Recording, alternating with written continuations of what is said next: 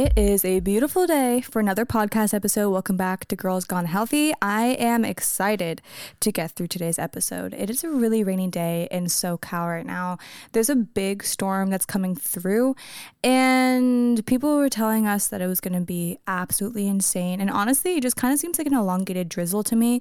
But I think that LA and north of us is getting the heat of it. There's a lot of flooding going down in places like Beverly Hills, even in San Diego. I was seeing some places too, like Long Beach. I think I saw this like TikTok where a car was pretty much underwater in Long Beach. So very grateful that that's not the case around here. But needless to say, I'm in need of some sunshine already, and the storm just started. The last 2 days have been very dreary, not SoCal weather at all. It hasn't really felt like normal weather here, and I'm just ready for a few days of sun. I'm kind of hoping for a drought after these few days of rain. I don't want any rain for another 5 months. I don't care. I woke up this morning and honestly, I just felt like complete death. You know, when you wake up in the middle of the night and you're kind of just like, oh yeah, when I wake up tomorrow morning, I'm gonna be sick 100%. That's exactly what happened. I woke up this morning feeling like death. My mom visited this past weekend. We had a really fun time, regardless of the weather, in spite of it actually. But we had to drive her back to the airport today, which was sad, of course, but I felt like death going to the airport because I was like, I really hope I'm not getting sick. I came back. I pretty much collapsed on the couch for about an hour, but now we're up and at 'em. I have some calls today and I'm doing this podcast, and I'm super excited actually to kind of just get my life back together this week. The last few days have been kind of all over the place, and I'm ready to get back into a routine, get my life back together. I'm also getting a gym membership here in California for the first time now, so that's exciting. My apartment complex has a gym, but honestly, with my profession, everything that I do, my life revolves around having a nice gym and being able to have variety in my workouts so I can film and whatnot. So I am in desperate need of getting a gym membership so that way I can film for my clients, film for social media, expand my own, fitness in general. And so I'm excited to do that this week. I have a lot of things in store that I really want to do just to optimize my routine and get back at it. And that is starting with a good, healthy routine today when it comes down to getting my body back in check, getting healthy again, increasing my immune system once again, and then also just getting the tasks done that I've been putting off for the last few days. Starting with this podcast. We are in episode 4 of the podcast already. It's been a whole month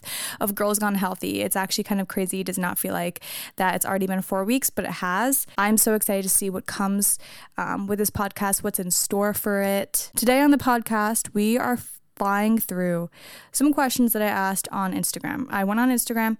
I asked you guys, or people who follow me there, to just ask a few questions regarding, advice for health, nutrition, fitness, etc. It could be career questions about myself, life questions, and all of the above. So I have a good mixture of everything, and we're just going to have a really laid back chat today, talking through all of it. I have my immune support tea from Twinings, my favorite tea ever as of lately. And we're just going to cruise through all these questions. I'm super excited. The first question being, how young did you get married? So this is actually a fun one. Some people get really shocked when I tell them, but I got married at 20. My husband and I, Johnny, we met each other when we've known each other for a really long time. I think we've known of each other since we were, I don't know, I want to say like 12, 13, something like that. But I always tell people we didn't acknowledge each other's existence until I was around 16 or 17.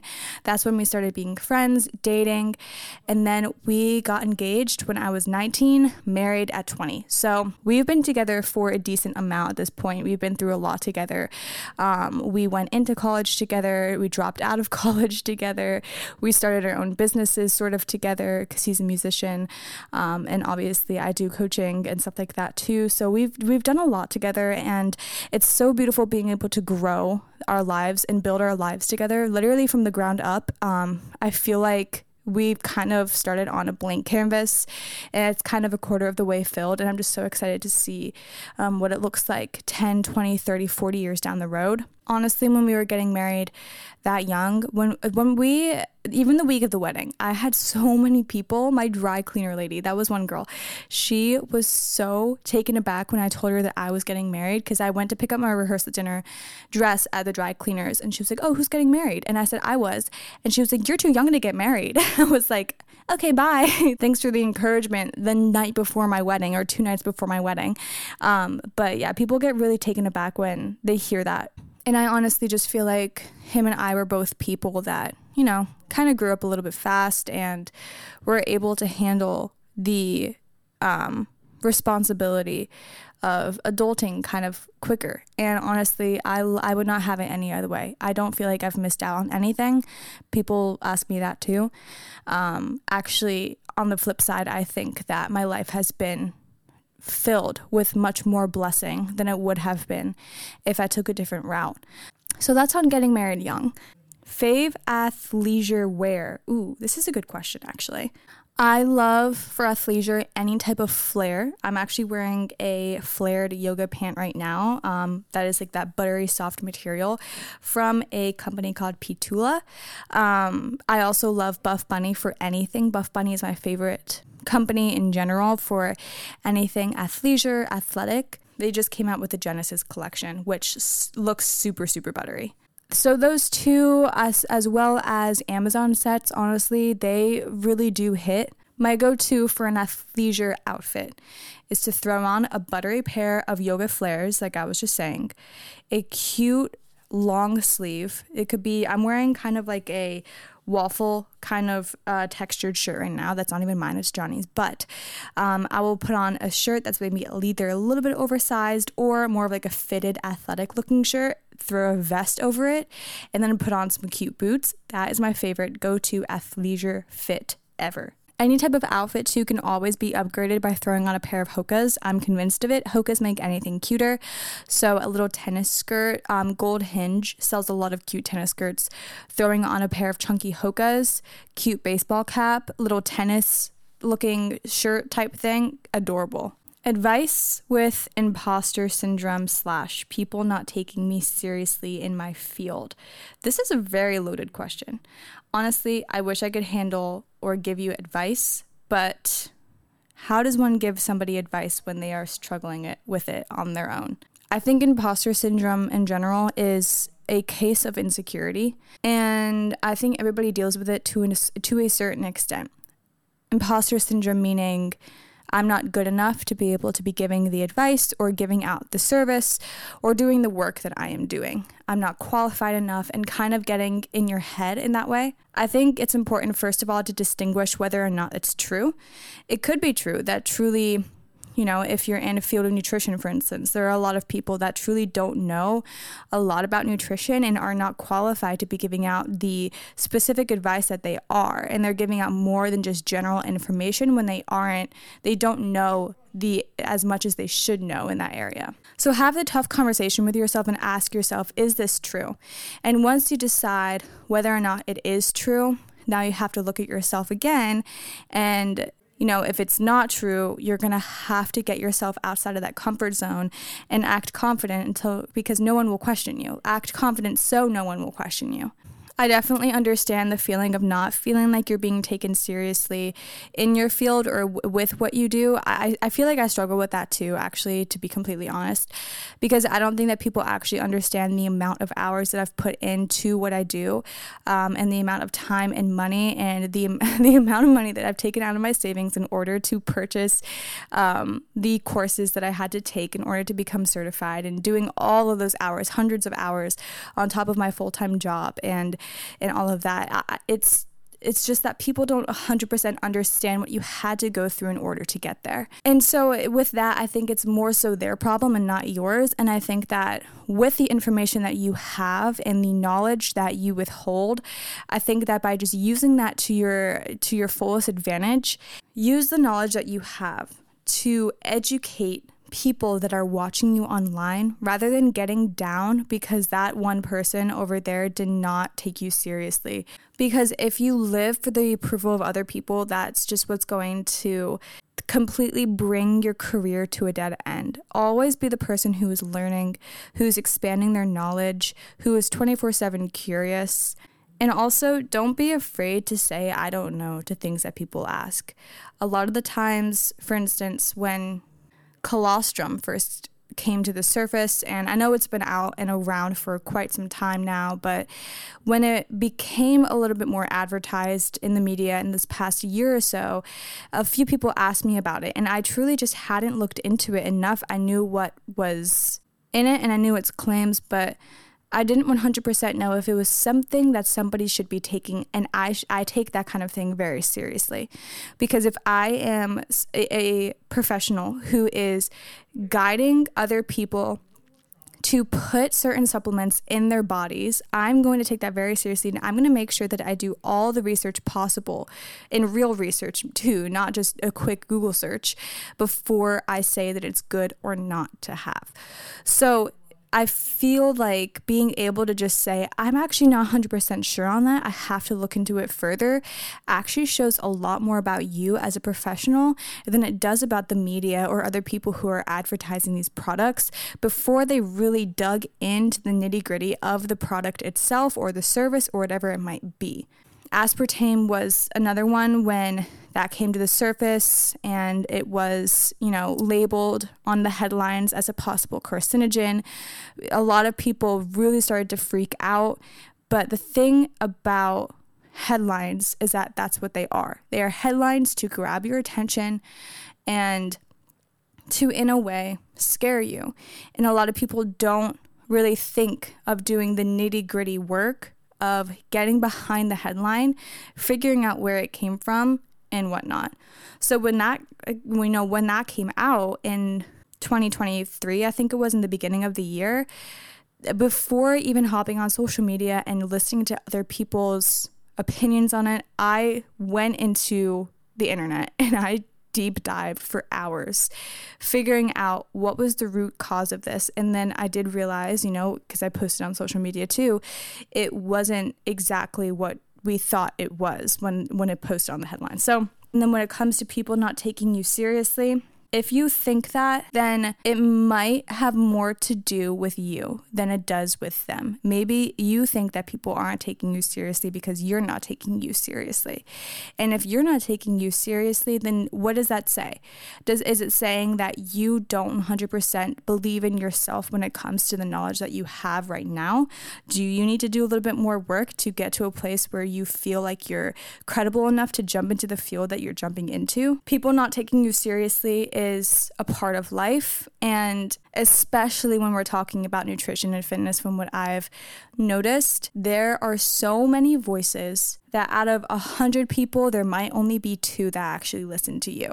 So that's kind of just food for thought. Next question, is coffee truly healthy? I found this question very, very fun because this is something that I took a deep dive in on the research quite some time ago, but I'm pulling all this data from literature that I'm actually going to link in the show notes just in case you want to read through it yourself. There's a lot of info in there, but I'm going to sum it up for you. So coffee is directly correlated to caffeine, as we obviously know, and that is the main thing that people will flag if they're worried about, their health in correlation to coffee. So we know that coffee has shown to have fat-lowering effects in humans, which is associated with reduced lipogenesis, which, if you don't know, lipogenesis is a fancy word, basically, that describes the process of your body making fat. So when you eat food, your body breaks it down into smaller parts called nutrients. One of those nutrients is called glucose. We all know glucose. We love glucose, which is a type of sugar. So when you eat more glucose than your body needs for energy, it stores the extra glucose as fat. So now this fat is stored in special cells called adipocytes. And it could be used by your body later when it needs, that extra boost of energy. So anyway, lipogenesis is basically how your body turns extra sugar into fat for storage, basically. And anyway, what I said before is that coffee has shown to have a fat-lowering effect in humans, which is associated with reduced lipogenesis. So human studies, from what I've seen and what I've read, have shown that moderate consumption of coffee is associated with reduced risk of metabolic syndrome, like I said before, obesity and type 2 diabetes. However, with all of this data that we are looking at here, as is the same with everything, the dose creates the poison. And that is what I will say about every single thing in life. A lot of the times, for instance, let's take foods that aren't necessarily quote unquote healthy. less nutrient-dense foods. Are they fine to eat in moderation? Of course, because if food is more than just the nutrients that you're putting into your body, food adds to your quality of life in some ways. And of course, you shouldn't be downing buckets of cake, but that's the whole point. The dose creates the poison, as is the same, to what I believe with coffee. And also there is something to be said about drinking coffee on an empty stomach. I am an advocate, as you should know by listening to this podcast, of drinking coffee with food or after food, not on an empty stomach, just basically for the acid. And if you do have it on an empty stomach, putting a little bit of cream in there or even a scoop of collagen or something that's going to, add to it a little bit, meat it up a little bit, that will help for sure. But if you're asking the question of if coffee is bad for you, no, but if you're drinking 17 gallons of coffee a day, then it's going to become bad for you. So the dose definitely creates the poison. As far as the claims of coffee increasing your cortisol if you drink it in the morning and then cortisol ultimately making you fat, don't worry about it. Your cortisol is higher in the morning, and adding caffeine on top of that, sure, it might not be like the smartest thing in the entire world, but it's nothing to 100% worry about. And also this goes hand in hand with me talking about drinking coffee and eating your food at the same time, especially if you have naturally high cortisol levels. So something to think about, but nothing that's going to kill you. What to eat pre and post workout? This is a fun question too. So pre-workout, it's always good to have specifically a form of simple carbohydrate. So something that's going to metabolize in your body pretty fast and have a little bit higher of a sugar content to give you some immediate energy. You can also have a little bit of protein for satiation so you don't find yourself dying of hunger in the middle of the workout. And it's also just better for you to spread your protein out kind of throughout the day. So it'll add to your protein goal if you have it before your workout. So that should happen, 30 minutes to an hour before your workout, depending on what you're having. Try not to have anything that's too crazy heavy on your stomach. If you have something like oatmeal or something that's going to digest a little bit slower, have it a little bit before like an hour, maybe an hour, a little bit further than an hour. So like an hour to 2 hours before your workout. Now you're using those carbs as your energy in your workout, and now post-workout, you should have something that has a mixture of carbs. So you're going to refuel those glycogen stores. You're going to have some protein to add to your protein intake for the day, but also for satiation. And then a little bit of fats as well is important for satiation, but then also basic hormonal function and functionality in general. So that is kind of the baseline of what you should eat pre and post workout. If you have a schedule where you can't eat pre-workout, I always recommend trying to eat pre-workout. It's going to help you a lot with performance in general. But if you have a weird schedule, at least definitely refuel after workout. Nutrient timing is absolutely everything when it comes to weight loss or just like a healthy lifestyle in general.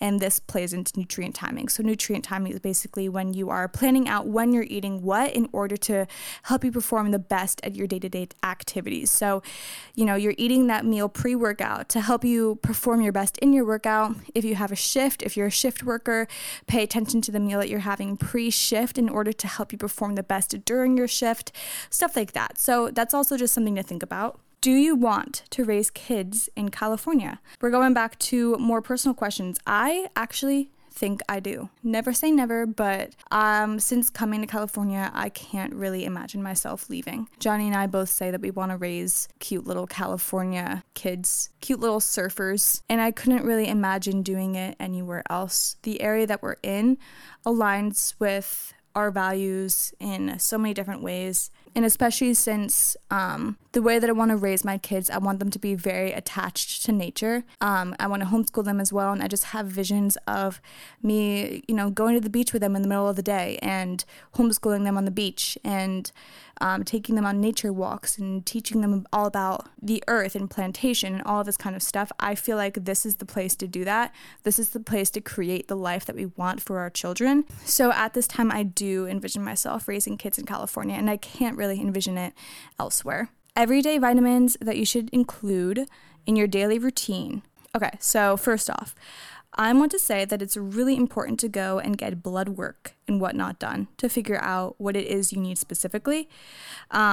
just because, if you go online and you see a video of a girl telling you all of her supplements that she's taking, that could be very individualistic to her, and what she is high in, let's say like a hormone, you could be low in. So now if you take the exact supplement routine that she's taking, it could actually harm you more. So getting your own blood work done is very crucial, and I would never give actual guidance on what supplements specifically you should be taking unless I knew your actual levels when it comes to your minerals. But I can give a few general guidelines. One thing that I will say that most people are deficient in, and it's come to the surface in this past year, but that is magnesium. Taking magnesium, supplementing with it is very important, especially since on average we do not get enough magnesium in our food every single day. So that is something to think about. One thing I do recommend to a lot of people, once taking a look at their levels, depending on if you do or do not eat things like cod liver and other things that are rich in this vitamin, zinc is important. Or if it's sick season. Right now, I'm going to be taking some zinc because I'm feeling a little bit deathly. One thing that's good to cover, if you want to drink greens, honestly, cool, good for you. But do keep in mind that these do not take place of nutrients found in food. Usually the serving size in a greens powder, and this might blow your mind, is like 5 to 6 grams when you should be eating at least 400 grams of veg per day. So keep that in mind. Totally fine if you are you're wanting to take the greens on top of your veg intake, also for probiotic and prebiotic fibers to keep you regular, but it's not 100% necessary. Sometimes I do take greens.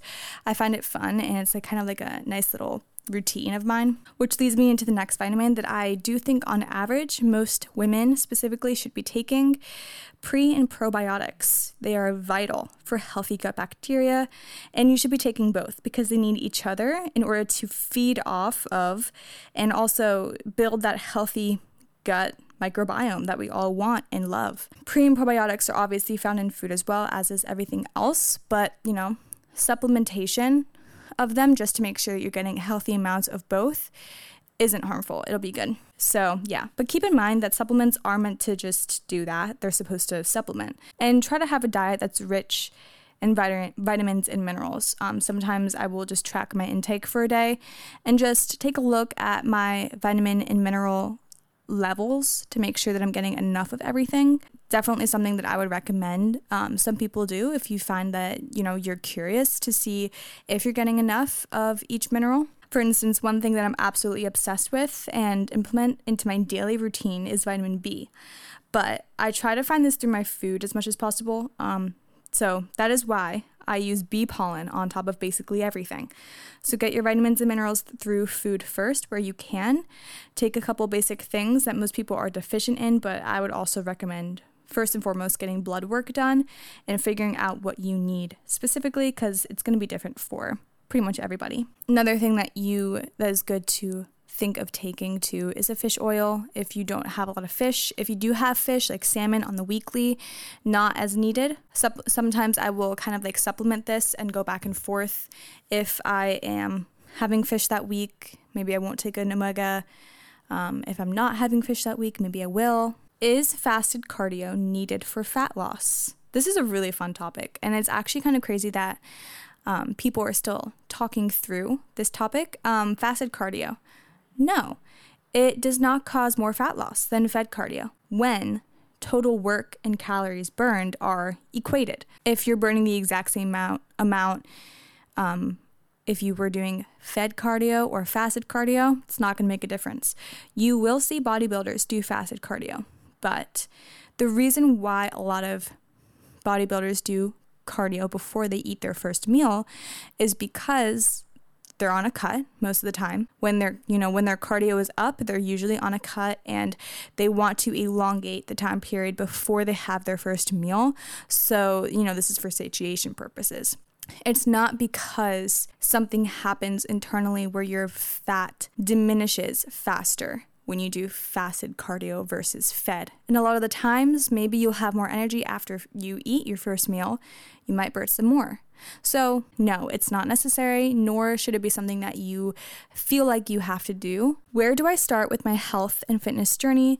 There's too much info out there. I'm confused. I totally understand you. When I first started, I was very overwhelmed, mostly because There are a lot of people out there claiming to be professionals and spewing a lot of information that isn't 100% needed to be taken by the majority of people. A lot of content that some people put out is very niche and should only be used by a certain group of people. So I completely understand that it's very confusing. I think that's something to remember, and this should serve as encouragement, is that a lot of the times it's less complicated than you think it is. When it comes to a healthy baseline of what you should do for fat loss, I'm about to give you the 411. Here we go. The number one thing you should focus on is weight training. A lot of girls want to look toned. A lot of girls want to look sculpted. The way to look this way is to weight train. Get yourself in the gym. Get yourself a good program. Work on yourself. Progressive overload, meaning increase the weight that you're lifting in the gym with the same workout program. You want to build a good baseline, a good foundation of muscle, because when you lose fat,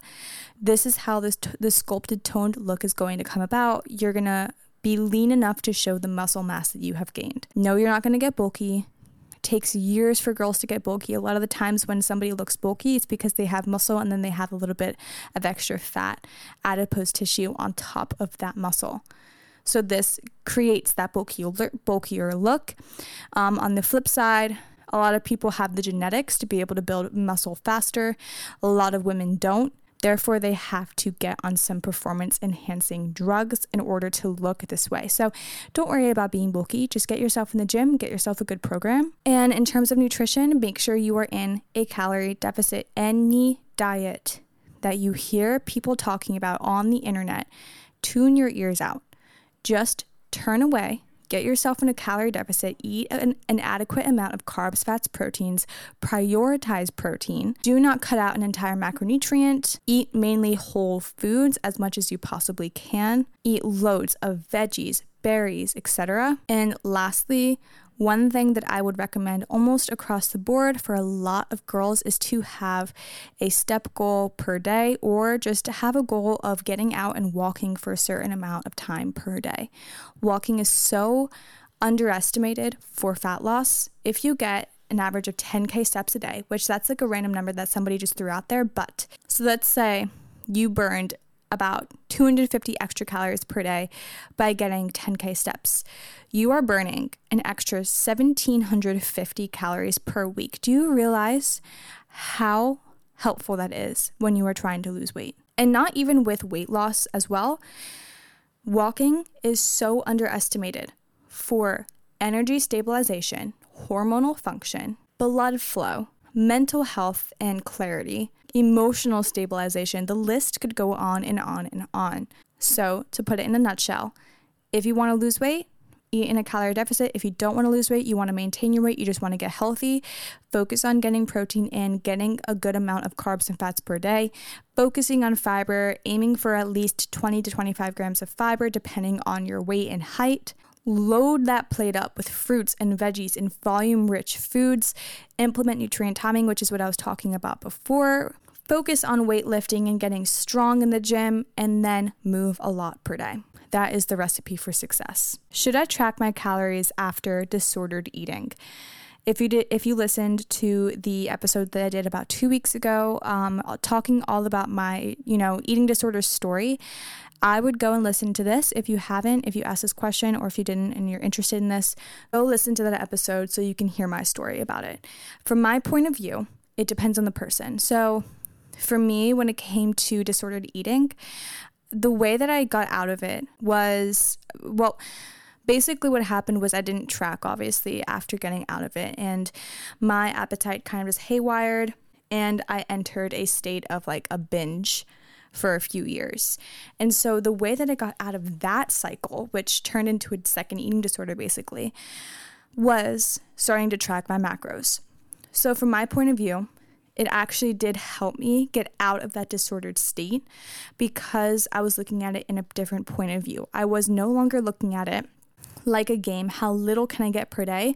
I was tracking my macros now, not just calories. So I was thinking, how many nutrients can I get in per day? And it was a different kind of game, because now I'm hitting these goals and I'm trying to get enough fiber, enough protein, enough omega-3 fatty acids. And so it definitely helped my perspective a lot and the way that I viewed nutrition. But it depends on the person. You need to know yourself. If you think it could get you to a place where you're going to become unhealthily obsessive over it, please do not track your calories. One thing that you could do if you're trying to hit, a certain goal, whether you're trying to gain muscle or whatnot, and you want to make sure you're getting enough of things, but you don't necessarily want to track everything, just track your protein. It's okay. You can just do that. If you have been in a disordered eating kind of domino effect cycle, this is something to consider when you're thinking about tracking calories.